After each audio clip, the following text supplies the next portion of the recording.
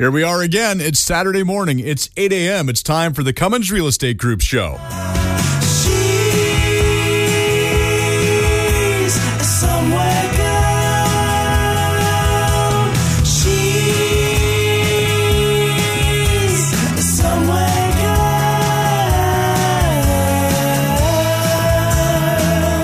Well, it's that time of week again. It's time for the Cummins Real Estate Group show with Michele 1L Cummins. How are you doing? Good morning, Curtis. I'm doing great. How are you? I'm doing great. Now, we're going to skip the whole hot topic thing. We're going to skip the market review and all that because we want to get right to our guests today. Yeah, we have very important guests today, so we want to get right to them. And happy February, by the way. I can't believe it's already February. I know. It's just flying by. It is. I wanted to introduce Devon Dykstra. He's here for the second time, and we're so happy to have him here. He has years of experience in wealth management and is a seasoned certified financial planner.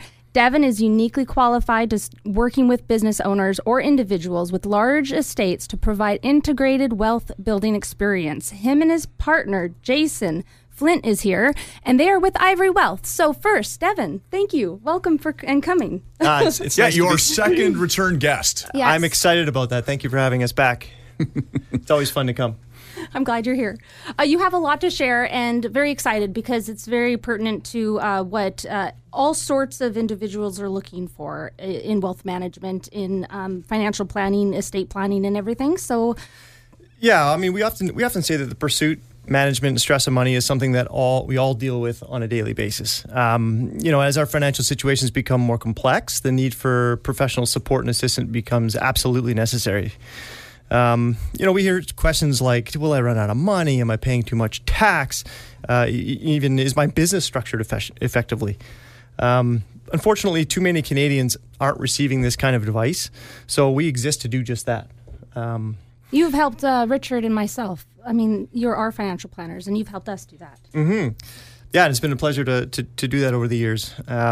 Today, though, as we know from 2014 to 2018, real estate took a massive spike here in the local area. Pretty much anybody could have made money in that environment, even if you made poor investment choices.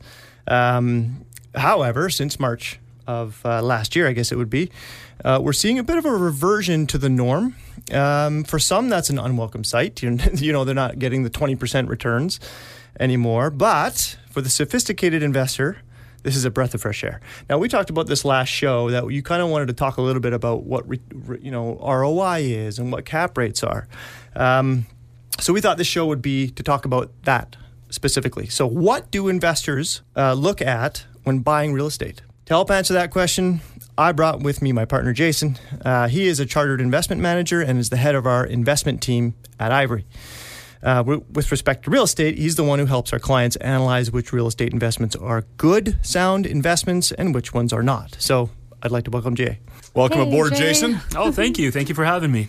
It's good to have you here and have another expert here to give us some insight into this, because investment is, it's a hot topic for a lot of folks, right? Because they're trying to think about retirement, things like that. I know a lot of our listeners probably have a lot of questions. Exactly. When it comes to investments, there are lots of investment options out there. There's schemes, those infomercials, there's get-rich-quick opportunities. Seasoned investors, however, they just push these aside. They don't worry about that. Seasoned investors grow wealth incrementally and through a process. In order to analyze that, of course, we have to have a starting place. We love real estate. We believe real estate's a great fit for someone. However, we have to get there. So to start, if I have a client walk in our door tomorrow and they have $1 million to invest, where do we start? The first thing we say is, what is our risk-free option? The risk-free option these days is you take your money, you invest in either a GIC, a term deposit, or a bond. And let's just say you can do that and make 3%. You could take your money, get your 3%, and you could be sitting on a beach somewhere. You're not worrying about anything else. You're not managing tenants and leaky roofs. You're making your money every month, risk-free, drinking your margarita. So when it comes to real estate, of course, we have to deal with lawyers, property managers, property taxes, and so on. So we always ask ourselves, what is going to get us off that beach chair, put down our drink, and go grind and invest in real estate? If I can make that same 3% in real estate, I'm probably not going to do it because I'd rather sit there. We have to make a premium. And many investors have a premium and they think they need to accomplish to do that. We often hear an extra 5%. So if you can get 3% doing nothing, I need to make 8% if I'm going to be investing in real estate. Well, how do we get the 8% in real estate? Where does it come from? Great question, Michelle. Real estate, the returns are based from two ways. The first option, of course, is your principal increasing. You put $1 million into a property, it grows, it's now worth 1.1. The second option to invest to make a return is through rental income. With the low vacancy rates these days, rental income has been a hot topic. The investment term utilized to analyze this is something called a cap rate, and maybe you've heard that before. A lot of our viewers have heard it. What it stands for is a capitalization rate. So technically what you do is you take your rental income, you take away your fixed expenses, and then what you have left over is your net rental income. So give an example, you buy a property for $1 million, and it generates 40 grand of rent for you throughout the year. Let's say you have 10 grand of expenses, so now you have 30 grand left over. 30 grand into $1 million property equals a 3% cap rate. So what is a good cap rate? Yeah, great question. Cap rates historically are in the range of 4 to 10%. So if you can get anything higher than a 4%, you're doing well. Cap rates are, of course, not the only determinant on what a good property is, but it's a good way to compare similar properties. Say you're looking at two houses on the same street, and one has a slightly higher cap rate, all being equal, it's probably a better investment. However, we also have to look at other things such as the location, the quality of the building, any rental restrictions, and so on. So with the recent increase in property values in this area, what are the local cap rates these days? Yeah, properties have obviously gone up 20, 30, 40%. Rent, however, can't go up that quickly. So currently in our environment here, we are sitting in a low cap rate realm. The stats change on a regular basis, but some of the cap rates we're seeing in the Vancouver market and the apartment market, 2.5%. If you go a little further east and you hit the valley, we're closer to the 4%. And if you're comfortable going rural, either northern BC, some places on the island, we can see cap rates in the 6.5% range. So one of the thoughts is, do we just find the investment with the highest cap rate? Is that the win? Not necessarily. An example we like to use is you could probably go to rural BC these days, find a small town, and you could buy a property with a 10% cap rate.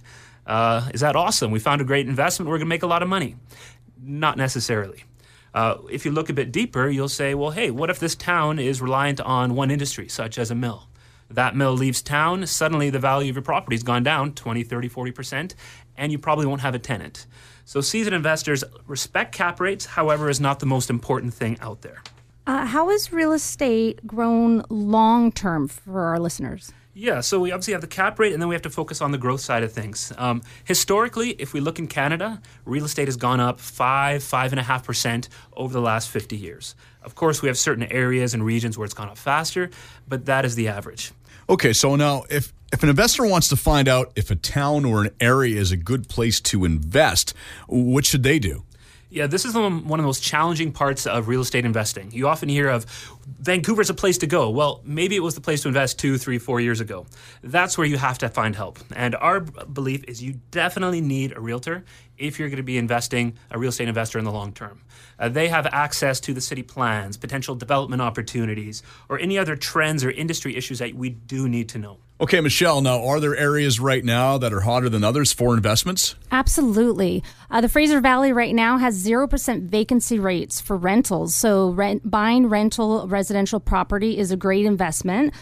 Depending on if it's going to be long-term or short-term, you have to always look at what rates or rental rates will go in the future. But the Fraser Valley is hot right now for that. Multifamily, low-income rental, it's much needed, and so it's very easy to rent.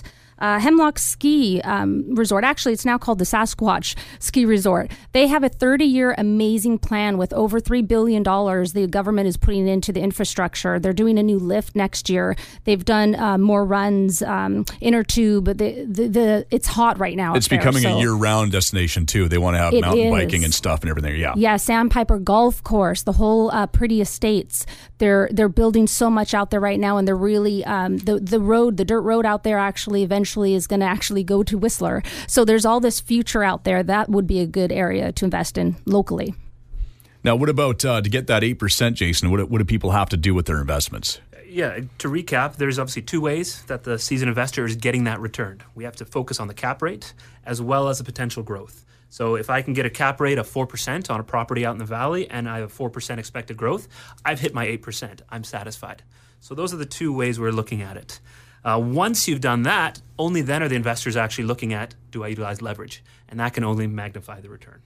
All right, so if people listening want to know more about investments, how to do it, I'm assuming that Devon and Jason, you guys have a website where people can go. Of course. Our website is ivorywealth.ca. Feel free to check us out. Give us a call. We're happy to chat about investment ideas and offer any help we can. And Michele, of course, if people want to see your listings, if they want more information about what services you provide as a real estate agent, what can they do? MichelleCummins.ca. And that's with one L and no G. You got it. We'll have more right after this. And we are back with segment number 2 of the Cummins Real Estate Group show with Michele Cummins and her guest today. Michele, I know you have more questions here for Jason and Devon. I do. As a commercial agent as well as a residential agent, I hold commercial properties and have commercial clients. So we talked about direct ownership in real estate, but what are other ways to invest in real estate? Great question. With the prices today, of course, it's not always feasible for a lot of people to jump in and purchase a property on their own. There are, however, investment options for those types of investors. One of the most popular investment structure in Canada is called a real estate investment trust, commonly called REITs. With a REIT, essentially you and a group of investors pool your money together and you have a corporation manage that on your behalf. They buy the properties, they collect the rent, they do the renovations. Essentially, you are purely a shareholder in the group itself.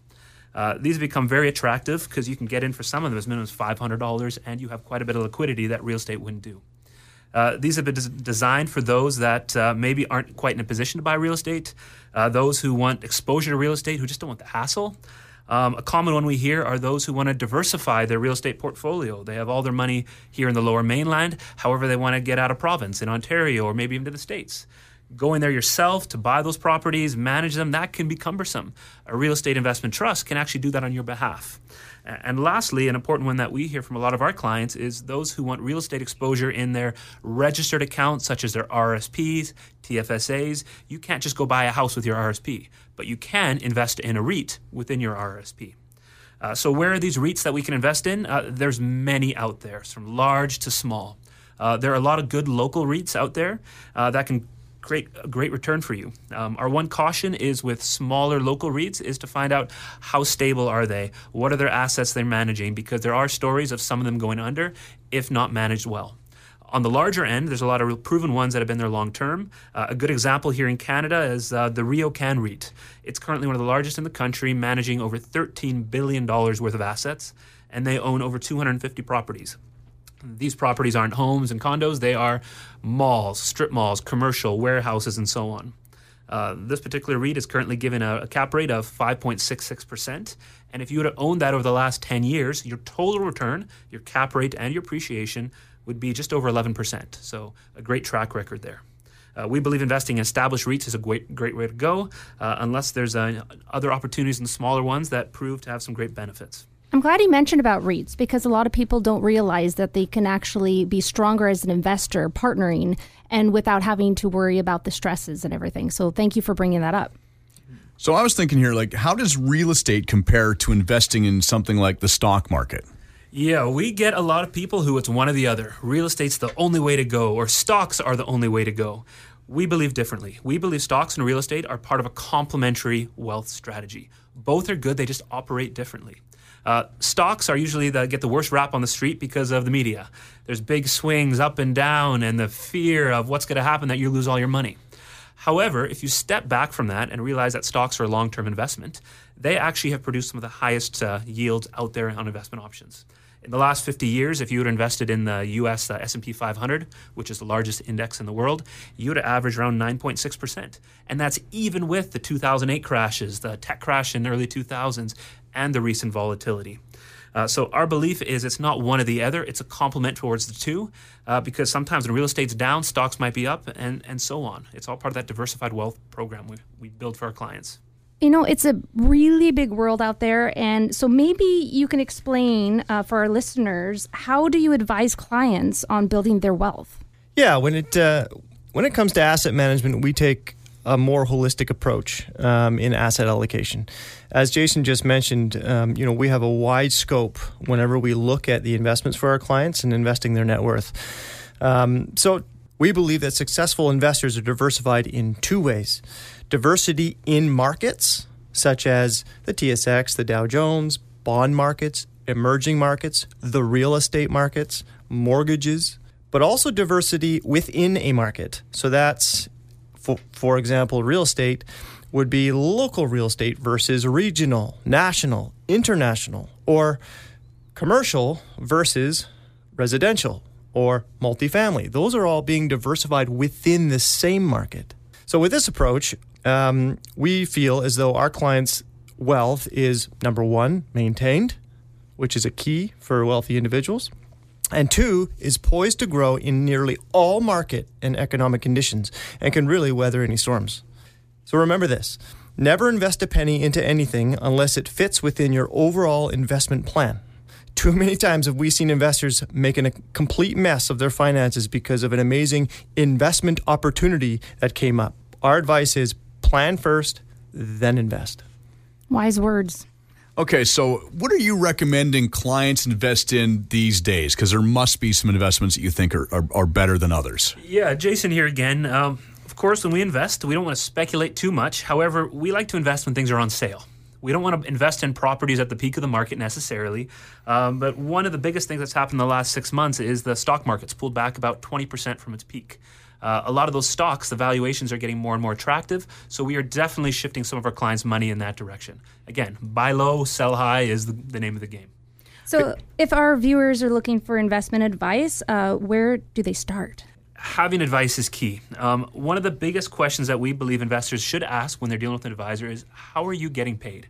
Are you a salesman where you're only getting incentivized to sell me one particular product, regardless of whether that's a good time or not? Or are you more fee-based, like we call it? A shameless plug for us is we are fee-based advisors. Clients come to us, we help them design their wealth, whether that's stocks, real estate, alternate investments, insured investments, GICs, it does not matter. We are getting paid a set fee. Our interests are aligned with you, and I think that type of approach is the kind of advisor that you do need.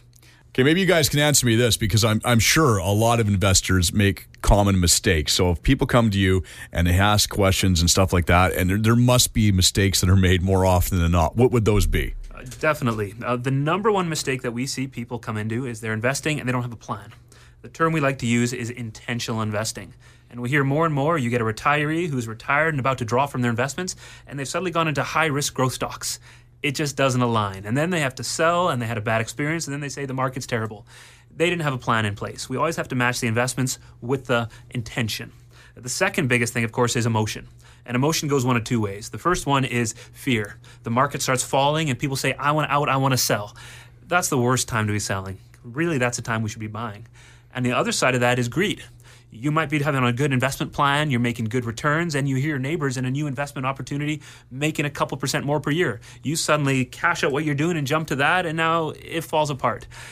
Emotion, you got to push it off the table. That's why dealing with a realtor, a financial advisor, an accountant, having a support team around you can help get those mistakes off the table. Yeah, because get-rich-quick schemes, they don't work. They really don't. I don't know how many times I've had people come to me with multi-level marketing plans in the last 25 years, and I have like, nope, not interested, but there's a lot of them out there. Exactly. We believe at the end of the day, patience when it comes to investing is key. The best investment strategy you're going to have is one that you're going to stick with, and you stick with long-term, and then you're going to get the great results.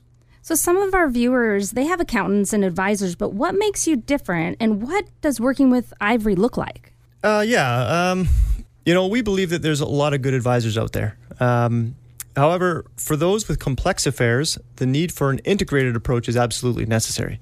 So having separate planners, investment advisors, and accountants at all different firms who don't communicate directly or even get combative at times, there could be a lot of planning opportunities or efficiencies being overlooked. So our team approach actually solves this issue. As far as what it looks like to work with us, due to the in-depth of our service offerings, we proactively initiate contact with our clients a number of times throughout the year. And I stress proactively. A lot of people in our industry do not reach out to the clients often enough, if at all. So our key meeting each year is a comprehensive wealth review, which plans out the following 12 months.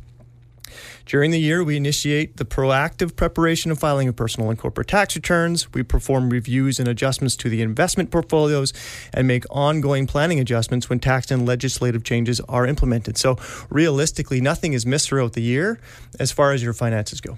That's important because I know that I had some money invested years ago. Like when I was 19, I started an investment fund. and had a great guy for a couple of years, would check with me often.